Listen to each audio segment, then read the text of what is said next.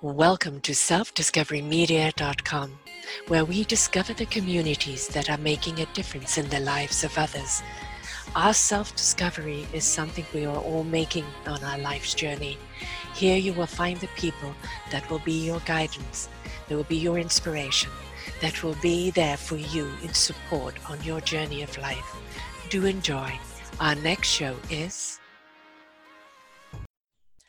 Good morning, good afternoon, and good evening, everybody. Welcome back to another edition of An Author's Kiss, right here on selfdiscoverymedia.com. I am your host, Sarah Troy, and my guest today is Erica Ramsey Bowen.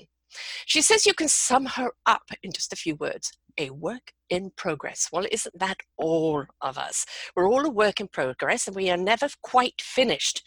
And that's okay, because it's always that creativity of what's next for us. Where else are we going? She identifies as she, her, as self-employed, African-American artist, illustrator, and a writer. She was born to parents in Durham, North Carolina in the 70s, so she's a 70s chick, far out, babe. And she believes in the civil rights movement, integration of schools, and, we're going to a child of tomorrow, which I do believe actually is very much the 70s was the birthing of the children of tomorrow that were going to be a part of the change that was to come. And, words after my own heart, the art of allowing. And that is something very, very close to me, because we need to step into allowing. We're so busy dictating. Well, it should be, and it's got to be, and I want it this way. And the universe is going, okay, we'll give it to you the way you need it. Welcome to the show, Erica. Thank you so much, Sarah. It is a pleasure and a privilege to be here with you and everyone else. Yes, and I love the flower in the hair. I've got the flowers over here. You've got it in the hair. So we're in full bloom here. Yeah. The art of allowing. It's people don't realize actually it is stepping into an art, isn't it? When you surrender and you can put out your desires, you can put out your heart's desires, but then you have to step out of your way and allow it to happen.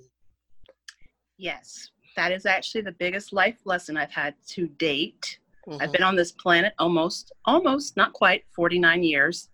And still a little one. It's just a little blip in the radar of being. And I have to tell you how long I fought everything. Mm-hmm. And the moment that I let it all go and just started stepping into what I thought I wanted to do for real and not make believe. Mm-hmm. And all of a sudden things began to happen. What? Because I was getting in my own way so daggone much for all of my life. It was almost like if you had kept up with some sort of bad pay-per-view fight from day one of my birth, and you're like, oh, there she goes again. She's stepping into her, another uppercut to her own jaw. Like, it was terrible, terrible. Yes. Yeah. So it's been very interesting. This past 2 years in particular, it felt very much like I could breathe again, which is weird because that's when the world started to kind of go to hell in a handbasket, so to speak. And everyone else was freaking out. And I'm feeling like I participate on the sidelines watching it all unfold. Mm-hmm. Because I'm used to this. I'm used to the uncertainty, the fear, actually being comfortable, being uncomfortable, and all these little buzzwords that people want to use, but it's actually the truth. Yeah. That I'm okay with that. Being uncomfortable. I mean, that is, when we do step into our comfortability, that's our rhetoric moments. Our uncomfortability isn't something to be afraid of. It's just always propelling us forward. Right. Exactly. And you came up with a word before we started the show. I love it. Come on. Your statement for the situation we're in right now is?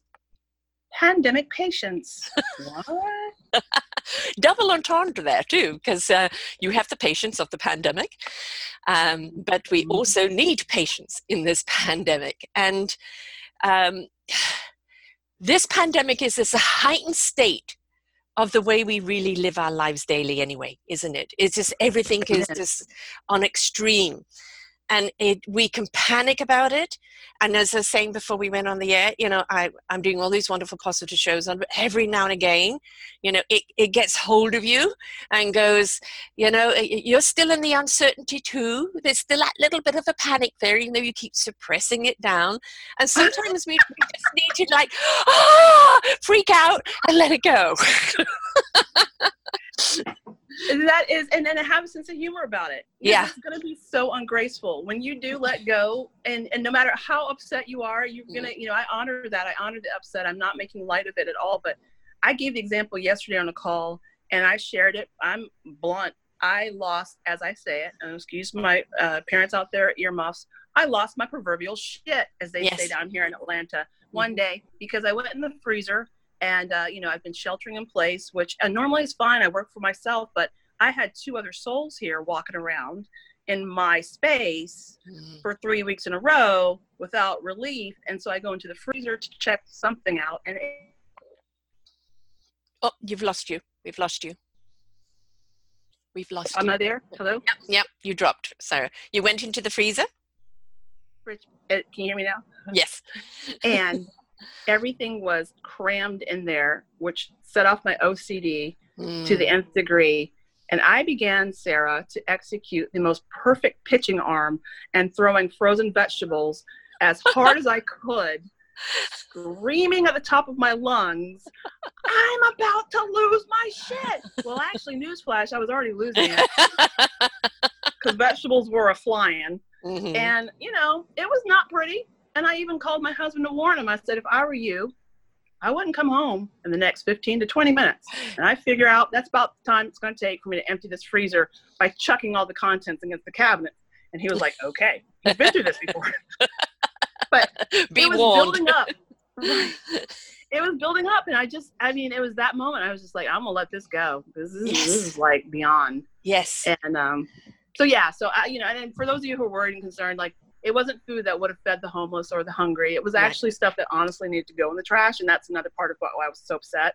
And I was just like, you know, she whines, she pitches, and once again, it's a no-hitter across the plate into the microwave. But well, we need to find that release, because if we don't, it's going to manifest in other ways. It's either going to come back on our health, or somewhere along the line, we're going to lose our temper unreasonably and spend it on someone else. So, you know, now and again, if you just feel it boiling up, you know, I had a friend that used to go jogging to a local bridge, and it was a bridge that had the highway. It was a highway type bridge, and underneath was a train, and she used to go there so she could scream. And then just scream on the top of her lungs and feel a lot better. And I know it's a bit hard right now because we can't go anywhere. And if you did start screaming in your apartment or your house, people will call the police.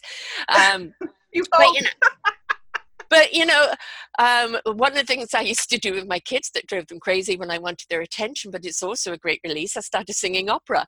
You know, so find your release that isn't going to cause cops a panic, but find your release. Yes. Because if you don't, it's just bubbling up, right? Yes. And, you know, you're going to squash it down, and you're going to squash it down. And sometimes, almost about 99% of the times, you're going to squash it down with something that's so totally unhealthy. Yeah. You know, it's going to be too much food, too much drink, or too much video games, or, you know, too much whatever. So, yeah. And I mean, that too much of anything leads to a frustration, but it also leads to a lack of gratitude, doesn't it? You know, when you have too much of one thing, it's too easy. You know, you start looking at it as not being valuable anymore. And I think this is why so-called challenges or struggles, whichever you list, you know, and then we get there and we have that moment of triumph, which I'm sure as an illustrator and a writer, you get those epiphany moments, or you get those completion moments. And it's like, this was worth all the struggle. This was worth all the challenges. And if you didn't have those, where would you have that euphoric moment? I don't know. I mean, I've never had kids, but I have a ton of friends. When they have their little tiny humans, they say that is the most magnificent defining moment. And it's worth all of the crazy 9, or sometimes with my mom, 10 months prior to the arrival. And I understand that. I can get that. The pain, the frustration, the scared, the fear, you know, and all of that. So for you to have that product of a perfectly wonderful little human being, or a wonderful book, or a wonderful cake, or whatever your passion is, it's worth all of it. Yeah. And you immediately forget all the tears and anger. And when you see that, like when I see my book, it's just like with the baby. I count the toes. I flip the pages. I check the spelling. I coo. I go, oh, you're so perfect. It's your baby. It truly is. You've given birth to it, you know. And I've given birth 3 times, and you know, they're all in their 30s now. And so, you know, a lot of my gray hairs have their name on it, but 3 wonderful children, they really are. And there is that something when you're holding that child. But it's also, it's not ever the same quite feeling, because when you're holding a natural life, you've carried for that amount of time. But when you're holding something else that you've achieved, and if that achievement is that somebody else sees that achievement, we all are looking for some form of validation or gratification. And it's not so much the ego thing, it's just to know we're on the right track and what we're doing is actually having an impact.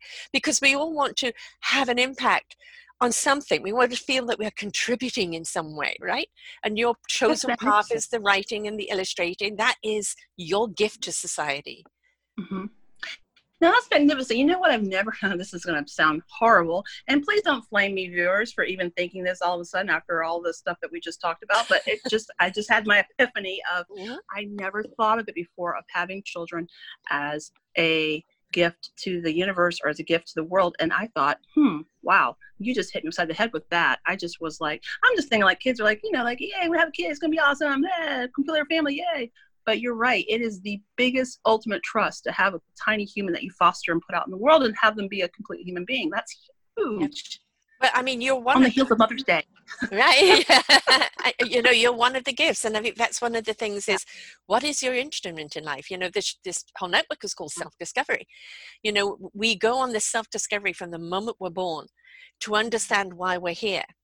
What is our why story? You know, why are we doing what we're doing? Is it meaningful? Is it purposeful? Is it contributing? Is it something we can stand by? Is it an instrument that can join an orchestra? You know, and this is the journey of life. And we're going to have many chapters and many areas in our life of discovery. And each time you have that discovery, each time that you birth that idea or you have that achievement, whether it's, you know, just learning to get up and actually take those first steps to birthing a book, you know, that same moment of pride and achievement and you know, it's like the entire spine, the whole chakra just lines right up. And it's, you know, that it's a gift that has come from your heart. Yes. Yes. Wow. Okay. I'm good. You just basically ministered to me there. And wow, that's like going to be my meditation for the next 3 weeks. It really is. I had never thought of it in those terms, you know. And the thing is, it's also not to dictate how the gift is. You know, you're writing a certain genre, right? You're writing it to a certain audience.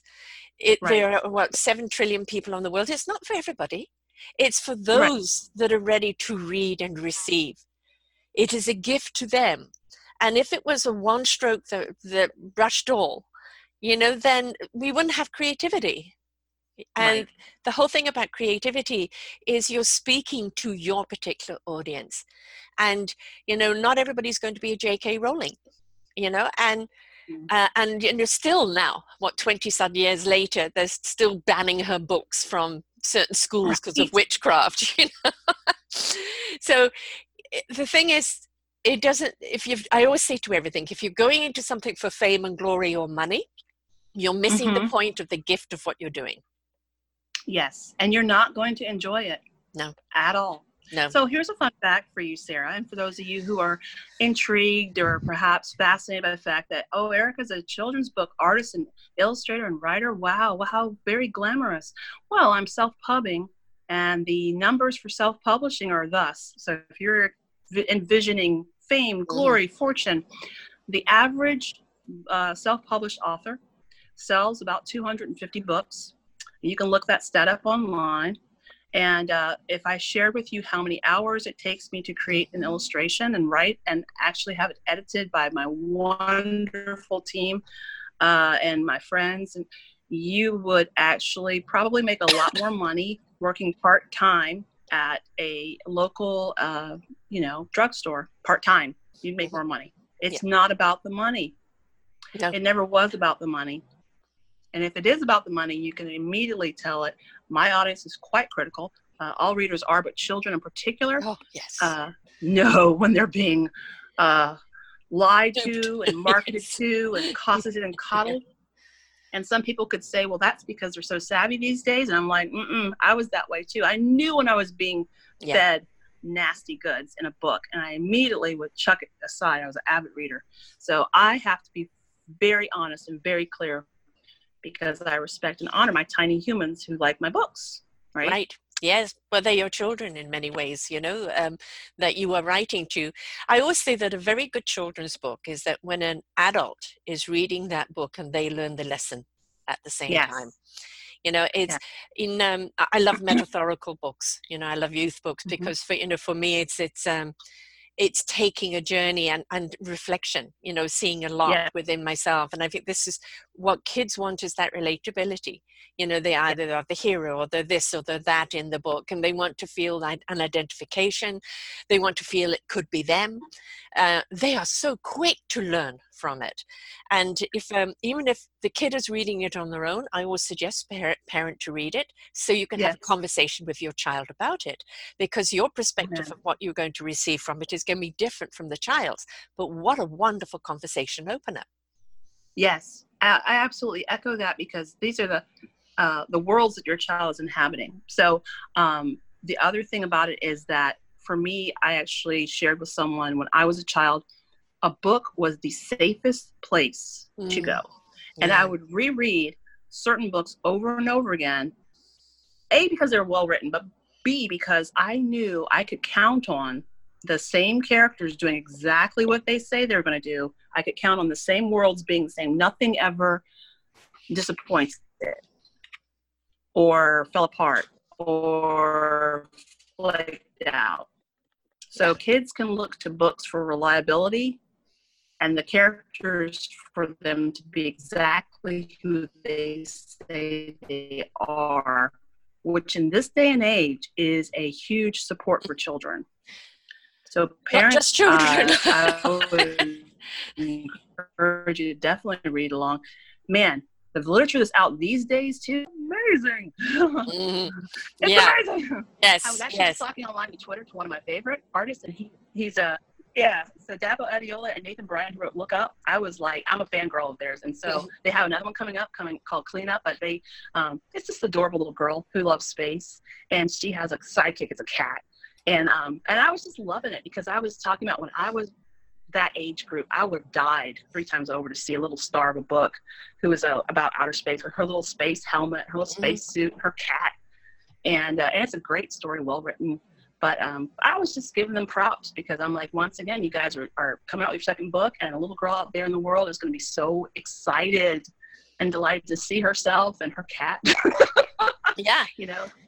about these things that are impacting her in the world. So, I love interviewing authors, and especially of children's books. There's another author who wrote about an African American kid who Laurie Goes to Paris and Laurie Goes to Copenhagen, and it's all about that travel, because they don't always see African American children traveling, and experiencing the world, and there's a lot of beautiful stories that people have written of children, and so, it's not like I'm going to sit and write a children's book. Sometimes it's just the story comes into the head, and it has to be propelled. And there was one person I interviewed who'd been in marketing, but as a child she used to write stories all the time, and then she grew up, went to college, went and did the marketing job, and then one day she's in a traffic jam and a story's coming out and she's run out of paper. She's writing it on her arm, and because it had to come out, and it was like, I have to do this. And now she is this prolific child writer, and she wears funny wigs and colors and everything else to kind of play the part with it as well, and it's the world she was always meant to be in. But the world she went in just helped kind of perfect the world that she's in. So she knew how to market her own product. That's a lot of the problem with authors today. And the reason why they're not getting read is because the whole marketing side of it is totally different, isn't it? I'm so glad you touched on that, because I want to go back to the analogy of the kid. It's like, I've seen this happen, and this is actually what is very, very good that you mentioned this, because I'm actually in the process right now of launching my marketing campaign for my own book that I illustrated and wrote. So up until now, I've always had the books that I illustrated that other people wrote. But I came from a similar kind of situation where for 20 odd years I'm in corporate, and I worked for some of the best and brightest out there in terms of executives. I worked for the person who is now the CEO of Domino's, for example. I was one of his assistants. I worked at a consulting firm, a lot of familiar names you'd see marching around there if you look that up. But I utilized that and leveraged that to make sure I put my book out there in the best possible way, because if I don't, it's the equivalent of you give birth to the baby, and then you just kind of toss it in the corner. Good luck to you, kid. Hope you grow up fine. You've done all this work nurturing this beautiful creation along, and you got to get out in the world, right? So what are you going to do? Are you going to sit there and be like, no, dude, you've got more work to do. The work is not over once you're done publishing. It's like, and she published it, and it was done, and it was a number one on Amazon. Oh, good luck to you. No, that's not going to happen. Yeah. And we don't have traditional publishers anymore. My brother's a writer as well, and he's written many, many books. But for a while there, for a few years, he did a lot of youth genre. And again, I love them. You talk about Cat, the girl on the Cat Blue, and going into different dimensions, different worlds, all sorts of adventures. Absolutely wonderful. I love them. Every time I read them, I soak them up. But one of his problems is he's old school, and he just doesn't know how to market himself. And, he was with a publisher that took 5 years to publish his first book, and it was a trilogy. They only did 2. Wow. And so he did the third one himself, and they won't give him back his first 2 books. So, the thing about self-publishing, because one thing you've got to remember, even if somebody's doing the publishing for you, you still got to go and do the promotion. So there are a lot of people who can publish for you that are more independent, not the old traditional houses. And in part of the package is that where they are going to promote you, and they're going to campaign for you, because as you said, you've got this nugget just waiting to be shared. And how are you going to get it out there? You've also got the writers who become very protective. Oh, no, I don't want anyone to read it. Why did you write it? Or they're scared of social media, and I'm going, the world is out there with its sabers and it's all kinds of, like, there's trolls, there's all kinds of horrible things out there, but you really cannot base your decisions based on fear. You really cannot coddle your book so daggone much that it never sees the light of day, because then you're no better than that crazy mom who locks her kid up till he's 33 eating pizza in the basement. Like, let it breathe, let it go, allow. Allow. The art of allowing. But it's also got to remember that all of these social medias are on an algorithm. So if you're not buying into the hysteria and the hate and the this and that, and you're only friending people that have chosen to be more in the light, then those are the people that are going to escalate and keep going. I at least work an hour a day, at least, on social media. It's part of my networking. And I am there interacting with people, right? And that is one of the things you've got to understand. It's part of the job. In getting anything, whether it's a book or anything else out there, right? It's not like, hallelujah, here I am, come and get me. Stand in line. I'm sit here in my room and wait for the world to discover me. Yes. Prince Charming at the door, knocking the door down, right? That's fairy tale, Shelley babes. Uses that. She uses that for the search for the relationship. When Shelley Negolo, you've had her on your show, and she talks about the relationship and how are you going to get the relationship that works if you're just sitting in your bedroom waiting for Mr. or Mrs. or whoever to arrive? It's not going to happen. Yes, I had them on this last week, the two of them, Tom and Shelley, talking about their 49-year marriage and how around the 14, 15-year break, they even got to talking divorce. And it wasn't that they still didn't love each other, they just had disconnected. And they had to take their individual journey to come back, to create a wholeness between them. And it was so beautiful because she is literally folded into him. The whole way through. And it's 49 years of marriage, and they joke they got married at 2. Which you would think when you see them. And you're looking at exactly. Right. I mean, she looks, exactly. Vibrancy, and I've interviewed her 4 times now, and Tom's coming up again on there this Great. week, same as you, and Great. it'll be 3 times now with him. And they're just an incredible couple. But through their own admittance, they've worked on it. And that's the thing. It doesn't matter what you're doing, whether you're an author or whatever you're doing in life, you've got to understand that you need to work on it. And if it's an uphill climb all the time, then maybe this isn't the hill that you're meant to climb. But Right. you can't expect someone to love you unless you have found that love of self. You can't expect your readers to read your book if you don't put your book out there in that same loving energy and the way that you wrote it. Yes. And what is, I mean, to be, I guess, buzzwordy, but we do use this word. What is your intention? Yes. I don't care if it's a silly book about a dwarf that decides to hoard gold and there's a unicorn that, wants to like take it to the bank. I don't know. But whatever it is, what is the intention of this book? What is the feeling that you want your little readers out there to feel the moment that they see the cover of that book and they open that book? And what is it that you want them to carry with them? There are phrases in my mind that to this day, I can recall exactly verbatim from literature I read as a child. Yes. Yes. Maurice Sendak, who I did not know until I was an adult, who was a victim of the Holocaust, was one of my favorite illustrators. And to this day, I can see the little tiny alligators he drew in the book, No Fighting, No Biting. And it was a story within a story, which I also love that format very much, of a babysitter who was talking to 2 small children and telling them different stories about these alligators that were quarrelsome. I mean, those are the kind of things that stay with me as an adult. Yeah. Isn't that intense? Yes. But you're seeding.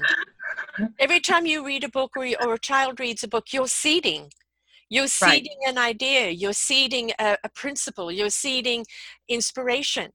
And so, this is why books are so important, and you've got kids that read them on the tablet. I'm still prefer a book. I'm the old broad. I still like that there. And still having that kid on the lap and reading the book. Yeah. And, I was, when my kids were young, until the third one came along, because then it just kind of threw everything out. But I would sit them on my lap and tell them a story every night. But it was a story around what had happened in the day. And both of them were a part of the story. That's awesome. Right? So they were kind of the heroes or the naughty ones or the this and the that. But they were the story, right? So, and they liked that, and they loved to read on their own. But they like the storytelling. We all love storytelling. Why do we watch TV and movies? Why do we watch blogs or read blogs or podcasts or anything else? We love storytelling, and we love to hear how other people have gone through things and how they've triumphed, because it's always an encouragement to us that it doesn't matter how dark it gets or how hard it gets. We can always triumph over a situation. We can always be our own hero, our own heroine. And it's up to us how we're willing to battle through. And that's why those stories always stay with us. Right. I mean, the birth of art, for those of you who have not had the thrill of sitting in an art history survey class at 8 a.m. on a Friday morning when you're a college student. 8 a.m.? Good luck.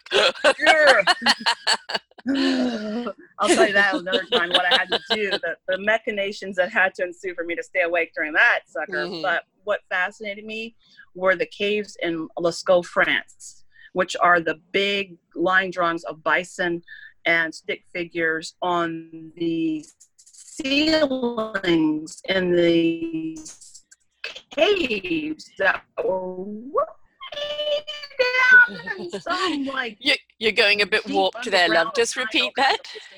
I said, I'm sorry. It's okay. You're just going a bit warped. It sounded very far out there, but it just went.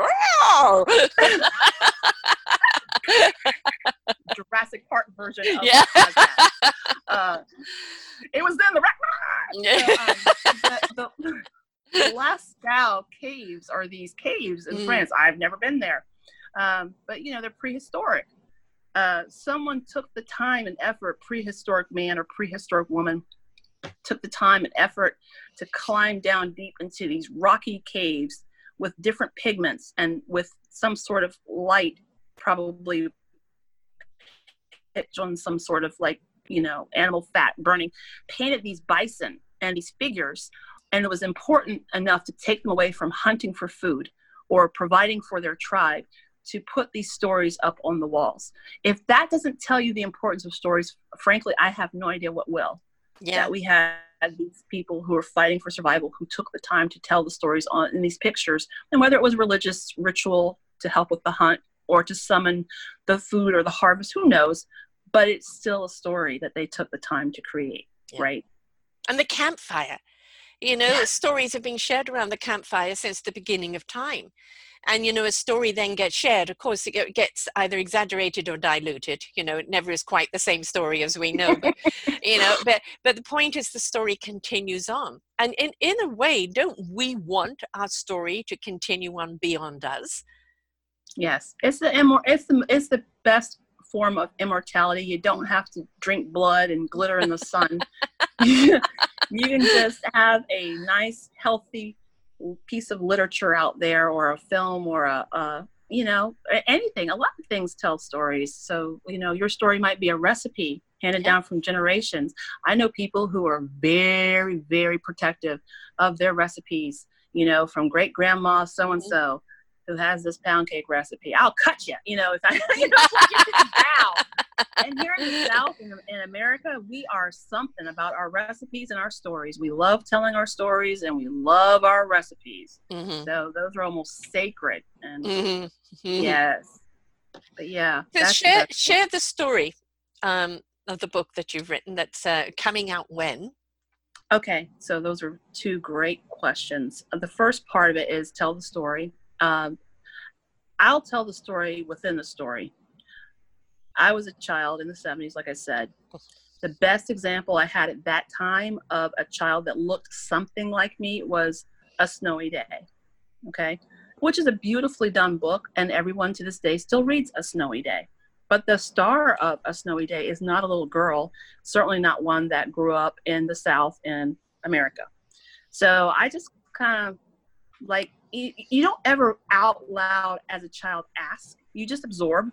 And something told me that I would We've lost you again. Probably not see a child that looked like me. All right. I just wouldn't. Right. Sorry, I'll try this again.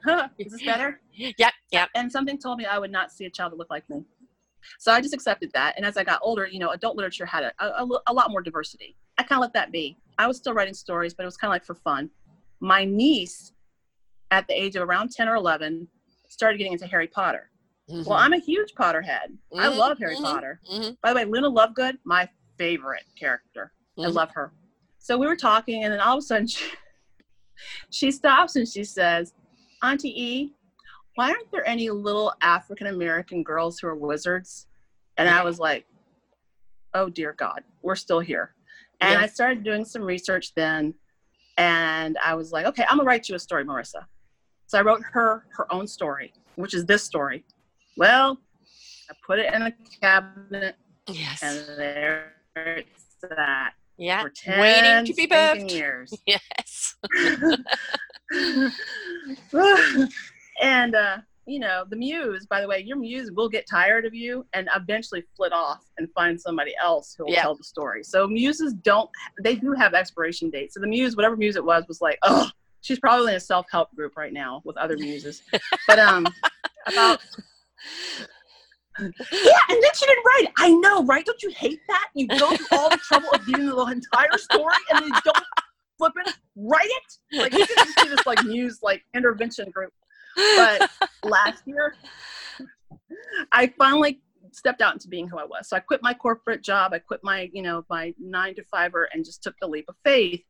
And in the middle of it, I stumbled across an article, which every year, they publish the statistics for diversity in literature all over the world.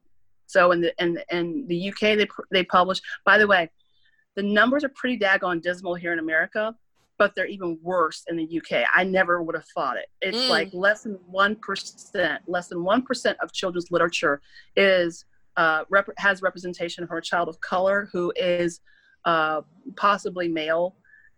It's like the unicorn of children's literature. If you find a book with a little brown boy, it's like who's the protagonist and not the supporting character. Yeah. It's like a unicorn. Yeah. It's like the worst possible representation ever. And who's in trouble right now? I won't go down that road, but I will say, why are we having these esteem issues with our young people who are, African American male? Anyway, I'll put that over there. No. Let's address that for a moment. We'll go back to the book in a second, because again, reflection. And, in TV shows and movies and books and everything, it's, African American are always the bad guys. And, always the gang people, the this and that. So when you actually do see a story of them being the hero, or them stepping up, or them doing this, or becoming president, right. it is like, see, they can be something else. And it's like everybody can be something else if you stop pigeonholing them, if you start igniting that creativity and opening up the doors for them and stop closing them because of the pigment of their skin. Yes.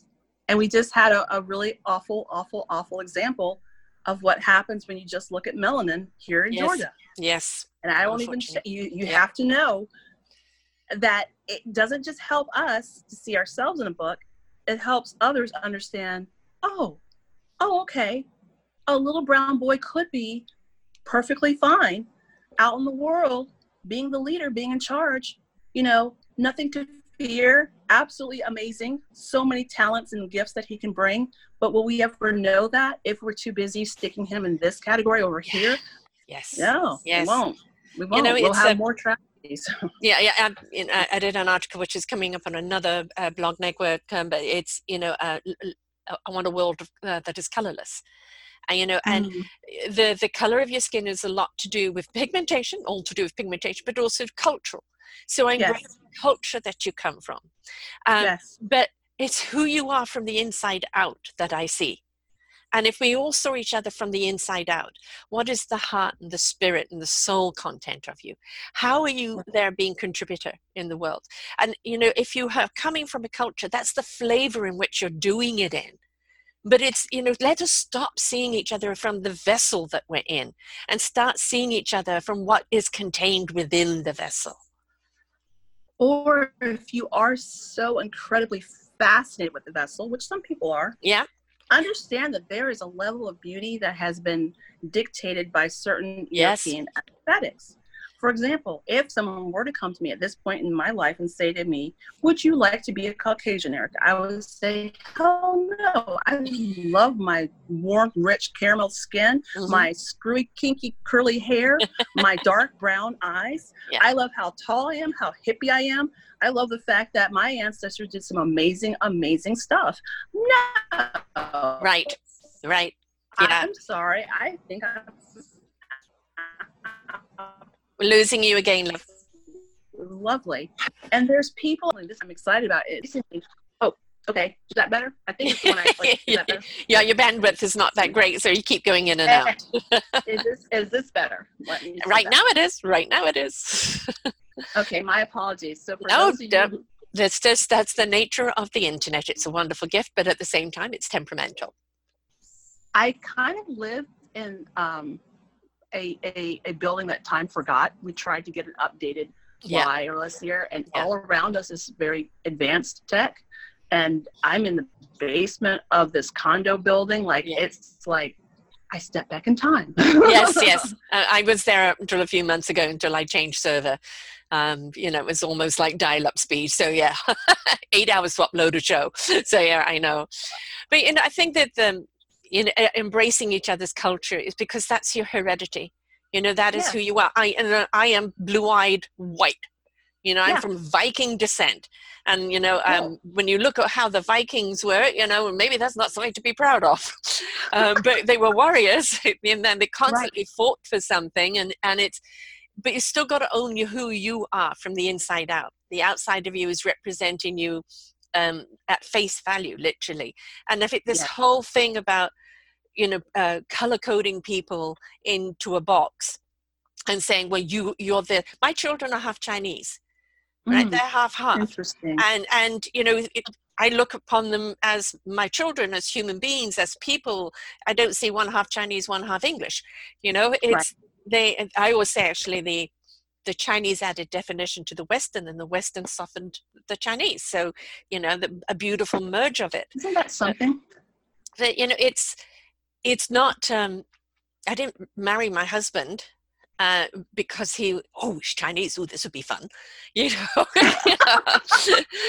You know, Sarah's new project. Yay! Yeah, exactly. Yeah, you know, you go with the heart, and I think this whole stigma, and when, as you say, we don't see the representation in books. We don't see the I'm a spiritual person. I'm a spiritualist, but what do you see represented of spiritualism? Cultism. Yes, right? yes. You know, and fanaticism. Yeah. And you see that being represented because that's ignorance. That's somebody putting out that brush. And why are we doing that? Because there's an underlying message. Oh, you must hate this person because. Yes. And that message needs to be deleted. I don't care if you're black, white, polka dot. Yes. I don't care. It's that learning to love each other because we care for each other that is important. Or that we were given this giant, watery rock of a planet with all of this diversity for a reason. Yes. And I think that the creator, the powers that be, whatever you believe in, would be so insanely disappointed to find that out of this huge world that we have one thing or one race or one belief system that we absolutely adhere to and everything else is wrong. Right. I'm sure the creator's like, dang, okay, let me get this straight. So basically you guys are like, this is like the menu at the flippin' Cheesecake Factory, but you guys come here and order lemon water every single week. Like, what the hell? Yeah, exactly. Like, yeah, dip in the smoker's board. Try a little of something. It doesn't mean you like everything, but be adventurous, be wondrous. Blow your mind. Yes, right. You know, it's and that those limited beliefs and that limited thinking is an unwillingness to expand, and that also comes very much from the fear and control, the expectation how they've been brought up. Children are not born racist. Children are not born to see differences. They connect on a vibration of each other, and along comes the adults. Oh, you can't play with that person because, you know, and we're the ones that are from. Where did that belief come in? Right? I mean, we need to look at all these underlying beliefs and get rid of them. So we diversed away from your books. But you know, it's not because I'll tell you, the book is about a little girl fairy who grows up in southern Louisiana in the bayou with her fairy tribe, and all the other fairies don't have any patience for her because she's a terrible flippin' fairy. She just doesn't like doing the things they do. She can't do the things they do. She openly admits she doesn't like doing the things they do, but she likes to swim, and she has one good friend who's a catfish named Monsieur Bonchance, and this is all steeped in Creole culture because that's where my mother's side of the family is from. And so I'm celebrating the gumbo mishmash of the racial crazy that makes up our family in Louisiana. And she is very unhappy, and the fish tells her these stories all the time of the sea. He himself, he says, he admits he's never been there. He's a bayou born catfish, but he always tells her these stories, and he says he knows that it's out there. And she says she thinks she should be at the ocean. And he goes, you know, maybe you should. So one night at a dance where all the other fairies are having a rollicking good time, and there's Creole, you know, there's Zydeco music playing, and she's just underneath a little wilted dandelion trying to hide her light, right? Mm-hmm. And she's like there, and her sisters, who are very kind and supportive of her, try to coax her out, and she's like, no, I don't want to go out there. And her fairy godmother appears. And her fairy godmother shares with her that she needs to be brave and seek what she wants in the world, and hands her an amulet. And that's where the story really begins. And everything in the story is my love letter to 3 messages are told in the story very strongly. The first is, as crazy as it sounds, be brave. Mm-hmm. Because there's so many things out there these days that can eat you or kill you, or, you know, especially for a little tiny fairy of normally small size that can't fly very well. Right. You know, you got to be brave, and then you got to seek what you want. And the world is big on purpose, I believe, because everybody has a place in it. Yeah. And it's said very plainly in the book, the world is vast on purpose. So if you're not finding your tribe where you are. Your mission then is to go find your tribe, right?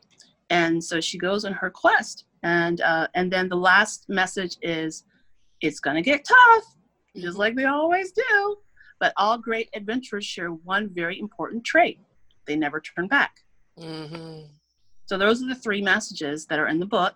It's my love letter to children right now. I don't care who you are or how many gifts you've been given in the world. At some point or another, everyone gets their mettle tested, and some unfortunately give up the fight. Yeah. And this is my message to you, to not give up. You know, you could be writing that story of me. You know, I was the black sheep of the family, the odd one out.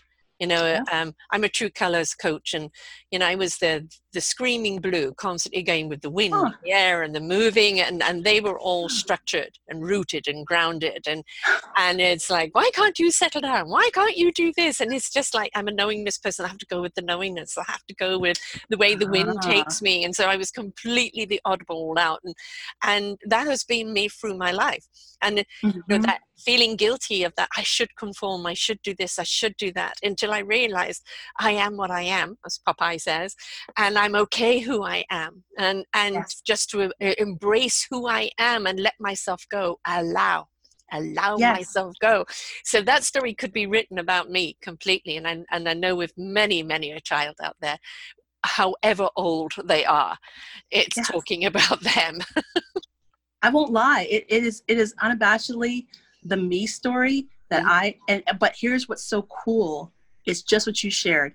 I have never named the fairy. Why? Because she is you. I want every child to look at that fairy and go, and read the story and go, oh my gosh, the fairy's me. And everyone's like, well, what's the fairy's name? I'm like, your name.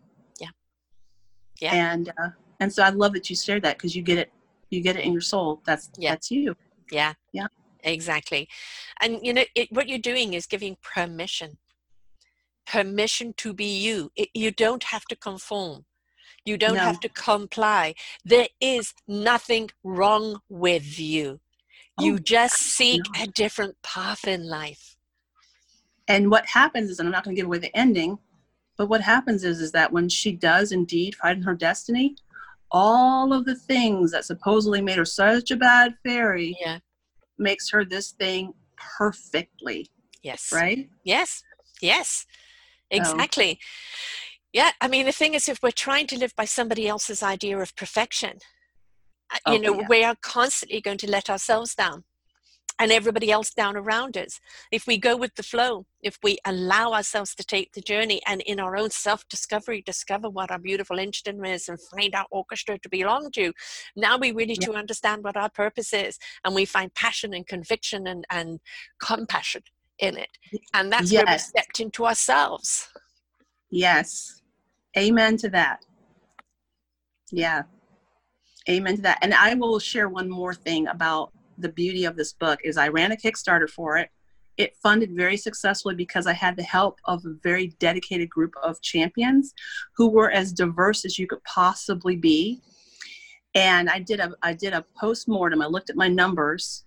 Not that this is going to be an indication of more love, of who loves me more or it more, but just kind of an interesting anecdote that the people who gave the most to this project per person on average were white male veterans. How beautiful. Right? You know, I have a veteran show and I've interviewed an awful lot of veterans, and that makes sense because as a veteran, what are you having to do? It is all about conformity. Yes. You know, it's always about structure, about obeying, about doing, about the expectation on you. Yes. If then you stand out, that's a bad thing. Right. But unless, that you're then the Navy SEAL or you're special ops, because then you're literally living on the intuition. You have your knowledge to draw back on, but it's intuitive. It's quick, reactionary. And that fits in with my true colors thing of each personality and exactly what they do. But I can understand them wanting to do this because in so many of them, they want to break that conformity. They want to have that voice that they were never allowed to have. And, older white males, all males, I remember waking up one day and I've got to do a show and not bashing males because it is the Me Too movement of women. But we've got to understand the males have been taught by the males for eons.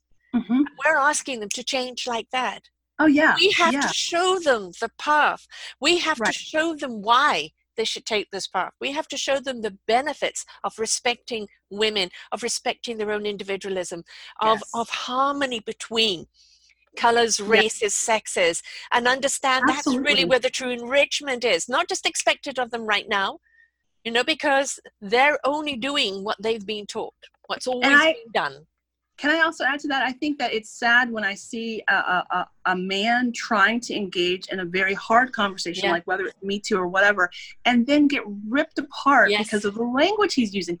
Honey, child, I'm like, what is wrong with you guys? They are trying to have the conversation. They don't yet have the perfect language, but they're opening their daggone mouths and having the conversation. So, give them a little break.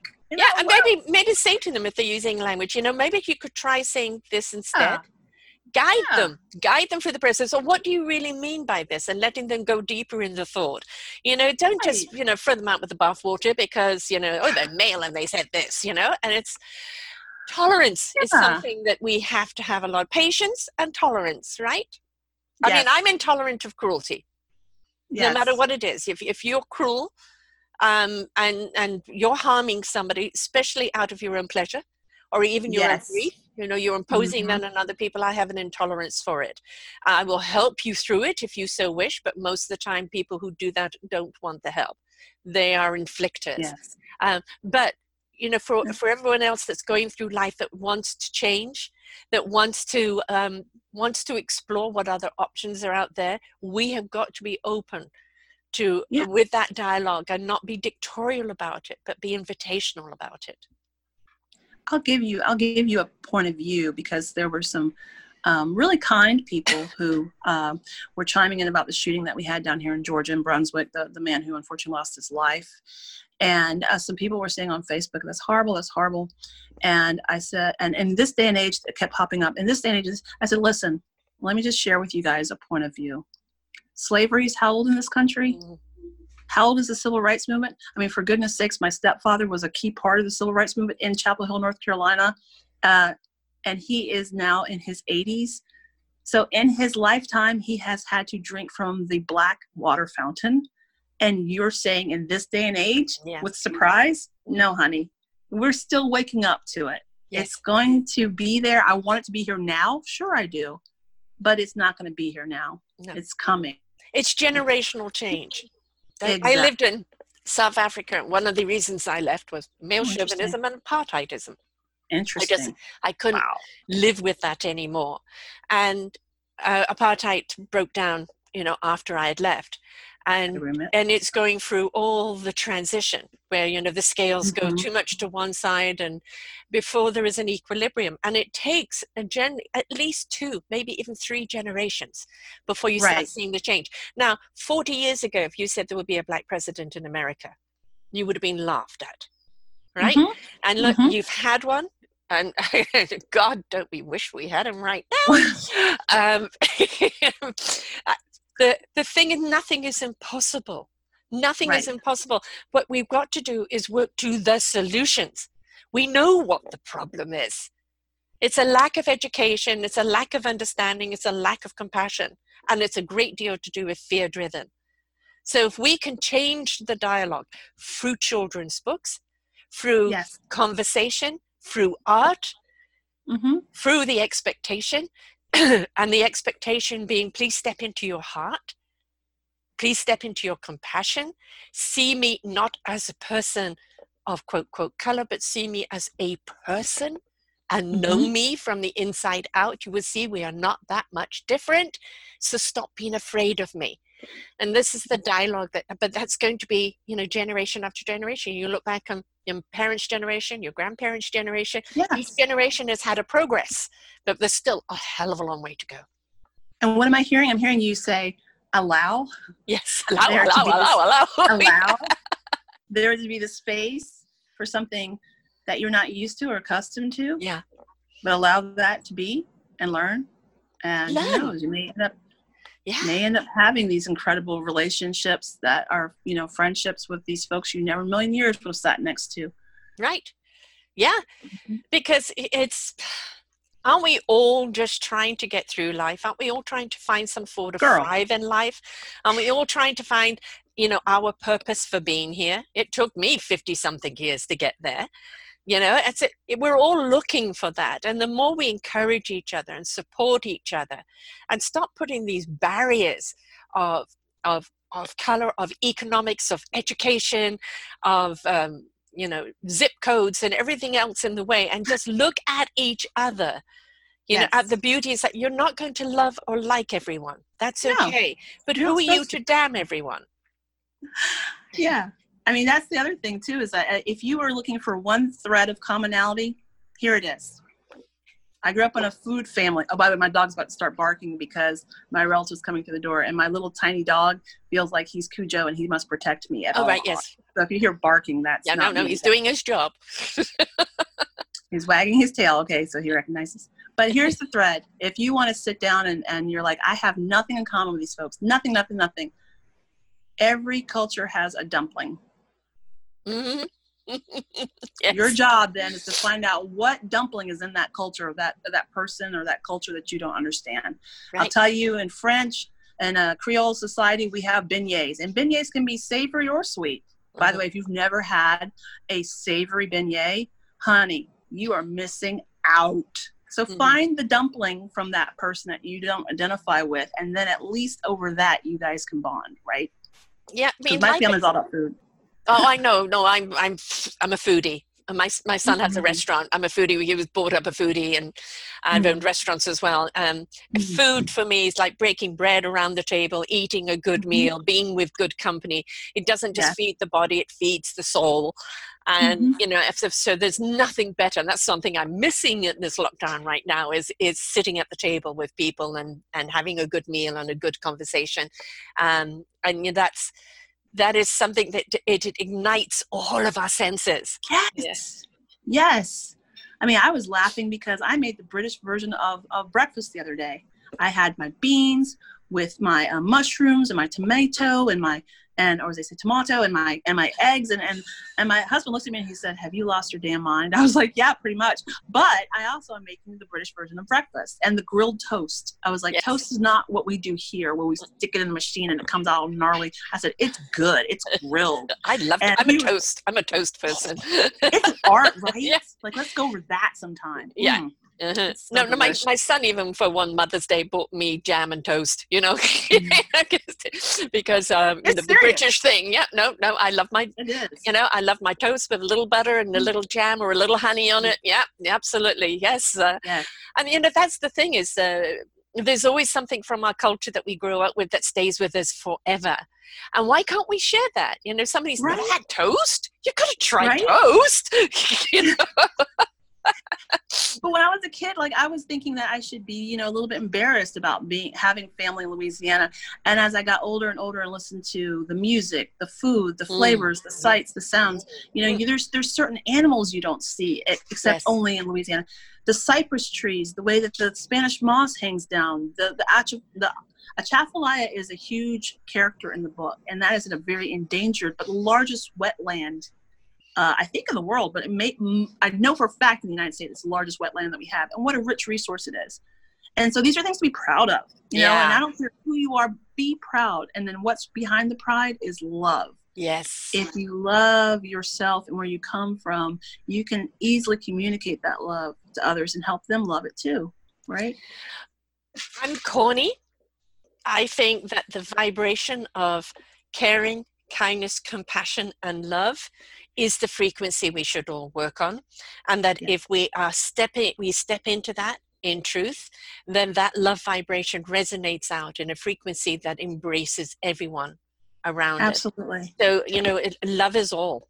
Love is all. Yes, it absolutely is. But you can't have love of life or love in life until you find that love of self. And that love of self is that permission to allow yourself to be different, to explore, and to become what you were designed to do by God's design. Absolutely.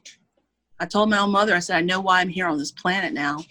She laughed. She said, it's about daggone time. But then she was like, hey, yeah, it's okay. Life is a process. It's a journey, you know. It is a journey. But she said, I knew it all along, Erica. You just had to know it. Yeah. And I was like, that's very Wizard of Oz, Mom. But yes, you're absolutely right. Because she told me until she was blue in the face, you're a writer, you're an artist, you're talented, you're awful, you know, you're amazing. Not you're awful, but you're amazing. You're a wonderful, I was trying to say you're a wonderful daughter. It came out awful.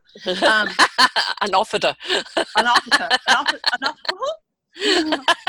But it took me how many decades? And that's okay. It just took me that a little bit longer than maybe some would expect for me to understand that truthfully. Well, basically, as you said, you wrote that book with you in mind. And so, you know, now what you're doing for other children is say, don't wait these 4 decades or 5 decades or 6 decades. Absolutely. You know, just step into it now. You know, you're going to go through trials and tribulations in life. Every single one of them is a redirect and a lesson learned. And it's about finding your strength, finding your courage, finding your purpose, finding your passion. And the more you're willing to walk it, the more you're going to discover more about yourself, your abilities. Because again, we're dictated by this piece of paper. Do you have a degree? Do you have a diploma? That are you important? You know, I've got B behind my name. But you know, as far as I'm concerned, if you don't have the wisdom to know how to use the knowledge is just knowledge. Exactly. Oh, my favorite quote from a movie, A Bronx Tale. The most common waste is wasted talent. Yes. I know some people with degrees bagging groceries. Yeah. It's ridiculous. Yeah. Yes. And you know, I know so many people who went and got the degrees to appease the family and walked away from, you know, from that very thing because it just wasn't them. You know, and it's like, we cannot be, you know, if our parents, for whatever reason, did not live up to their own journey, they can't impose it on the child. The child must have their own journey. This is what they're here for. It's not, you know, or I didn't get to do this, so you've got to do it. No, doesn't work like that. Yeah. And that's why I like books, because books, it's like a message from another person that you'll never meet saying, it's okay. Yes. Yes. It's gonna be. And as I said, you know, the kid reading it, but then the parent reading it, it then becomes, you see the inspiration it is to the child. You now can back that inspiration up. You can support it. And you can also have a good look at yourself and go, you know, maybe I was meant to be a sea creature. I kind of suck at being a fairy too, huh? Okay. I mean, I grew up, you know, really throwing it out there, bizarre for people. Yeah. I was a very sickly child, so I'm very dimensional, going up into different dimensions, but I grew up playing with dead people. You know, for me, why doesn't everybody else see them? You know, I see fairies in various places. I literally see them. But fairies will only allow you to see them if they want you to see them. But, you know, for us to be ignorant and arrogant to think we are the only species on this planet, there are so many wonderful, what we call mythical creatures that are real. And whether they're in this dimension or another dimension, they're here to show us. And the more we're willing to open up to that wonderment and even the truth of it, it's, you know, that is what's going to help propel us forward. The moment we go, well, you know, I can't see them, I can't touch them, therefore they'll not be, but you go to church, you speak to God. Do you touch him? Right? He can't touch you until you open up. And the fairies can't touch you until you open up. You can't feel anything until you're willing to open up and allow that. And then when it touches you, you have touched it. I have to share with you one thing that I'm so glad you shared that, because I had a friend who said, oh, you're writing a book about fairies. There's no such thing as fairies in America. And I looked at him and said, oh, dear sweet boy, go do some research. I said, every culture has mythology around little people. Yes. Every culture. So if this is such a made-up thing, how come the American native and indigenous tribes have fairies? Mm-hmm. How come they have this term for little people? How come different tribes had different terms for little people? Like, honestly, would they have bothered again? Like if it wasn't Oh, it's real? paganism, you know. Right? Yeah. Like every culture has, just like a dumpling, they've all got a fairy. Yes, exactly. And you know, all of these wonderful mythical creatures, there is, the thing is, if you can think it and you can put it out there, there is a basis of truth in it. Mm-hmm. Right? And I also will tell you this, Sarah, things will go missing, or it started to go missing when I started working on the book. Yes. And I read somewhere that it was the fairies playing tricks on me. They weren't very happy with me. I wasn't giving them anything. I was too busy marketing them, but I was borrowing from their culture. So I started to do what you're supposed to do, is leave out a little gift. So I left them a little gift of milk, and they left me alone. But they were hiding my keys there, and I know Yes. I am mentally paused, okay? Admission, I am mentally paused, but I literally would put my keys on the counter, turn around, and they'd be gone. And I was like, oh, the fairies. Yeah. And I was like, okay. And then I told Scott about it, my husband, and he was like, yeah, that's been happening to me too. I was like, we need to put something out for the fairies, dude. Yeah. Yeah. Appreciation. Oh, Appreciation. There is actually, I can't remember his name right now, and I normally have his book by me, but it's in storage right now. A most brilliant artist of the fairies, and he literally in tuned with the fairies for the fairies to tell him the description of who they are, the characteristics and everything else, and he did the art around it, and it's absolutely exquisite. Begins with B or G, and I just kind of haven't got it right now, and it's absolutely incredible. When you remember, please tell me, because I do want to check it out. But he does an entire book about the characteristics around each of the fairies, and does a drawing on each one of them, and it is absolutely beautiful. But the name is over there. It's not over here right now, but absolutely beautiful. And you know, I love what we call mythical stories, because for me that's where reality is. You know, my brother, as I said, is a youth writer, and he writes a lot about different dimensions and different different mediums, and I love it. I soak it up, you know. And I was a Harry Potter geek. My kids laughed at me because I'm curled up on the chair reading the book. Get your own supper. Right? Yeah. And one of my other favorite books is The Golden Compass, Northern Lights. Philip Pullman's Trillman. I love it. And the dark materials that they're doing on the show right now on Netflix. I love that he made Lyra a liar, because that was me as a kid. Kids with great imaginations, we would tell some whoppers. Yes. So I totally he made her dimensional that way by not having her so perfect. Right. Yes. I love that about her. And I also love him, for me, that really connected was having your soul on your outside as an animal. And that, you know, when you reach puberty, it becomes the animal of your soul. And for me, it was, I'm so envious. I wish my soul was there that could speak to me in this way, instead of me having to go in and listen to it, you know, that it's there. And I want one. I know. I want Pan. I want Pan. Yeah, exactly. I think that my little four-legged, like Boomer, for example, he is my little four-legged heart, and he does understand English, and he knows my mindset when I'm depressed or concerned or stressed. He absolutely does, in a sense. But you're right. I wish I had that too. Well, 2 years after I read that book, I got divorced, and to replace my husband, I got a dog, a border collie, and my little Kokomo, and I had her for 14 and a half years, and she was my bestie. I mean, she just knew me inside and out. She went everywhere with me. And this, you know, even now it's been 3 years, and I could still feel her. In fact, she's on the mug over here. You know, and that connection that we had was just such a beautiful bond. You know, it didn't matter who else took her for walks or did anything. She was a mama's girl. And just, I miss that. I miss that a lot. So, yeah. But this is the thing. It doesn't matter how old you are. You know, children's books are for children. Codswallop. Yeah. You're going to learn something. You're going to ignite the child within you. Because I think every insecure person out there has a lost child within them. And the more we can release that child, the better they're going to be. Absolutely. 1,150,000%. I know my mouth is wonky, but yes. So this is this book. When is it coming out? So that is the $1 million question, because right before the pandemic hit, we were on schedule to come out in March. Now it's looking like more towards the middle of June, which actually, here we go again with fairies and how the universe likes to work. International Fairies, is it national? I think it's National Fairy Day here in the United States. I believe it's June 24th. Aha. So I have I have the intention that the book will be out 2 weeks before that, because I want to celebrate the book. And there's a lot of brouhaha. For example, there is an element I didn't even share, which is, once again, exercising the wonderment of the book. There's actually a treasure hunt with riddles and clues inside the book. I borrowed liberally from the idea from Kit Williams, who's one of my favorite children's book authors. Hold on for one quick second.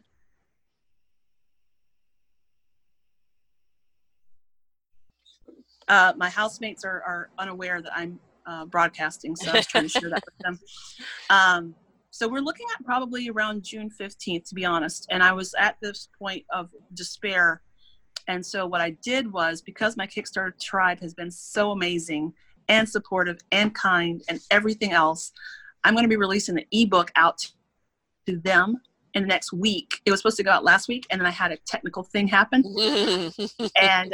And then I'm going to send it to my tribe, and that will enable them to see the book before it's printed. And like you, I love the printed page. And like you, I love that excitement of cracking open that binding and whoo, you're gone. Yeah. Like, goodbye, where'd you go?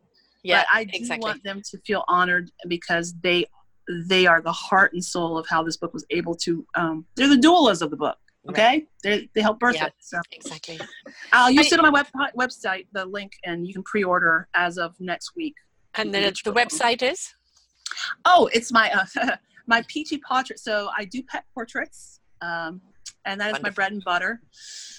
So www.peach, peach like you eat, the letter E as in Erica, that's me, paw, like a paw print, traits, TRITS.com. And I think I'll send you that link. Sarah, could you post it on the end of the... Yes, we posted here in the video, and of course people can find it back on the posting at social media. Just put in your name, so the full name is Erica Ramsey Bowen. And they just put in your name, and your show will come up, and everything will be on there, including the book cover and where to order it and everything else. And you know what would be really cool right now, especially as we're still in lockdown and it's going to be increased for longer, which it should be because this virus is not over yet, is even reading, part of the chapters just on Facebook every day a little bit. Just to, drop it down there for people, and, just, not the whole book. Just some teasers. And my dear friend Emily, who is one of the Fairy Tribe, the Kickstarter support team that I call the Fairy Tribe, she is an educator in North Carolina. Shout out to you, Emily. And she read chapters 1 and 2 to her little people last week, and she did a beautiful, beautiful job. So it's going out there, and I love it when other people are reading the book. Like that is everything to me. So I will be sharing. And also I was on Jarima Gorham, who has an organization called Burst Into Books out of Chicago, Illinois. I read one of my works in progress, wasn't The Little Fairy, but I read, oh, by the way, the title of the book is The Little Bayou Fairy. The Little Bayou Fairy. So you can also go to littlebayoufairy.com, and there will be information there as well. But Jarima, shout out to you as well, because I read one of my works in progress on her show. So I'm probably going to come back and read chapters 1 and 2 so that people will start to acquaint themselves with her. But that little fairy something, she's all over the place. She's making her way around. So. As fairies do. Mm-hmm. Yes, as they do. The other thing right now is, normally I say to people, birthday gifts and Christmas gifts, excellent to give books because they go on forever.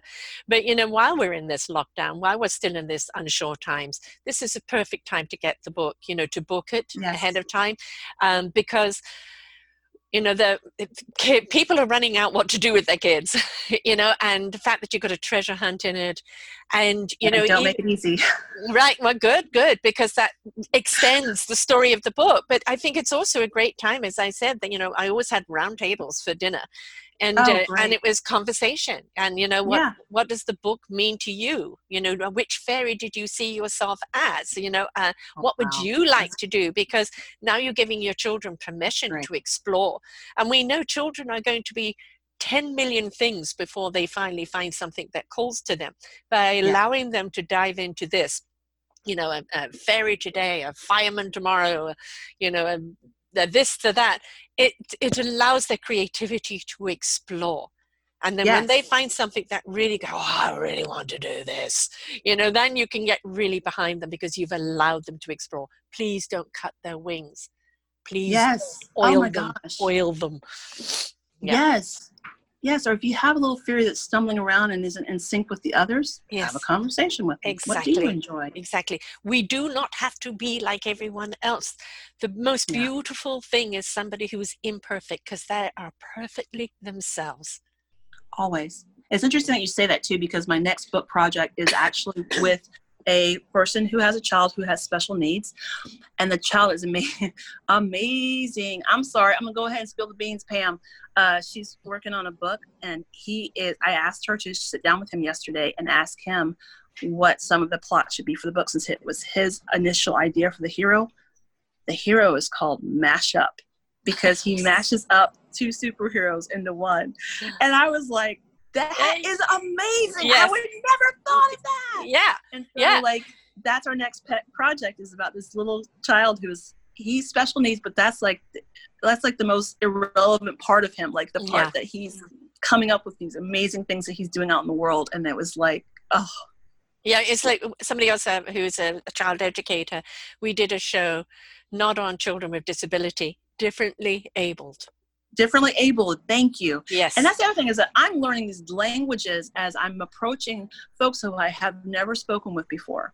And I was talking to her yesterday, and I'm learning these languages and these things and these experiences, because she was also sharing some things with me that she was going through with the pandemic that's unique for people who have children who are differently abled. I would never have realized it, but these Zoom calls don't necessarily work for them, which everyone is relying on to educate their children. And I'm going, holy crap, I didn't realize that. And she's like, well, you wouldn't unless you had a child that was differently abled. So, I'm having these conversations and learning these languages and learning about these new things that are existing right here in my own backyard, and I had no idea. And I'm so grateful for that. Right. I mean, we never stop learning. We're never too old to learn. We're never too old to wonder.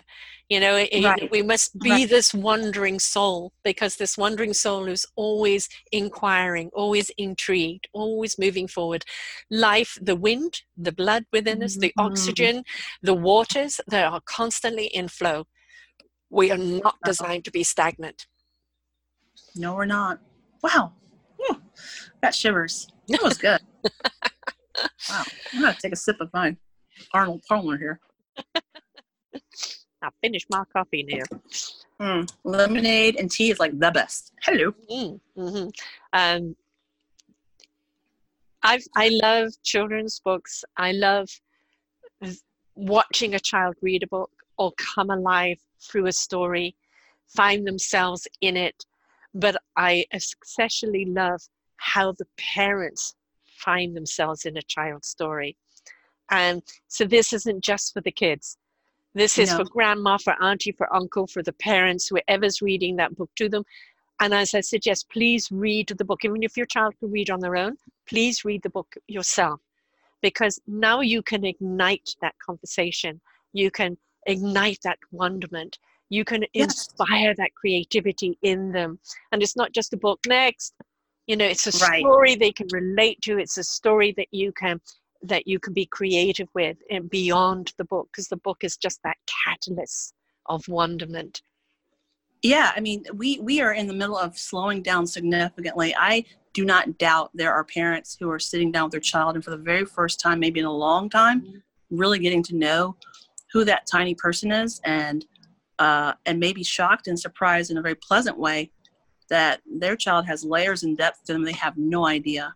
And I'll tell you one other thing that happened that was so cool was I tested the riddles out on a key trusted group of constituents, my fairy tribe.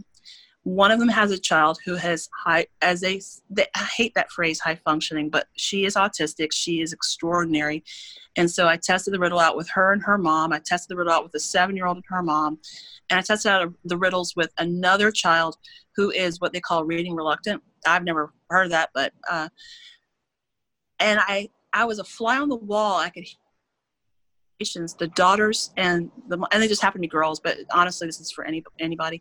The daughters and the moms were having these incredible conversations, cracking the riddles, right? Mm-hmm. And the way that the daughters were arriving to their logic versus the moms and their logic.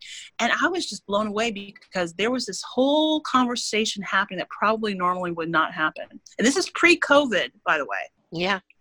So Yeah. this is when you have everything happening and all kinds of distractions, and we've got to go over here for soccer practice, and we've got to go there in time to make sure we're there for that meeting.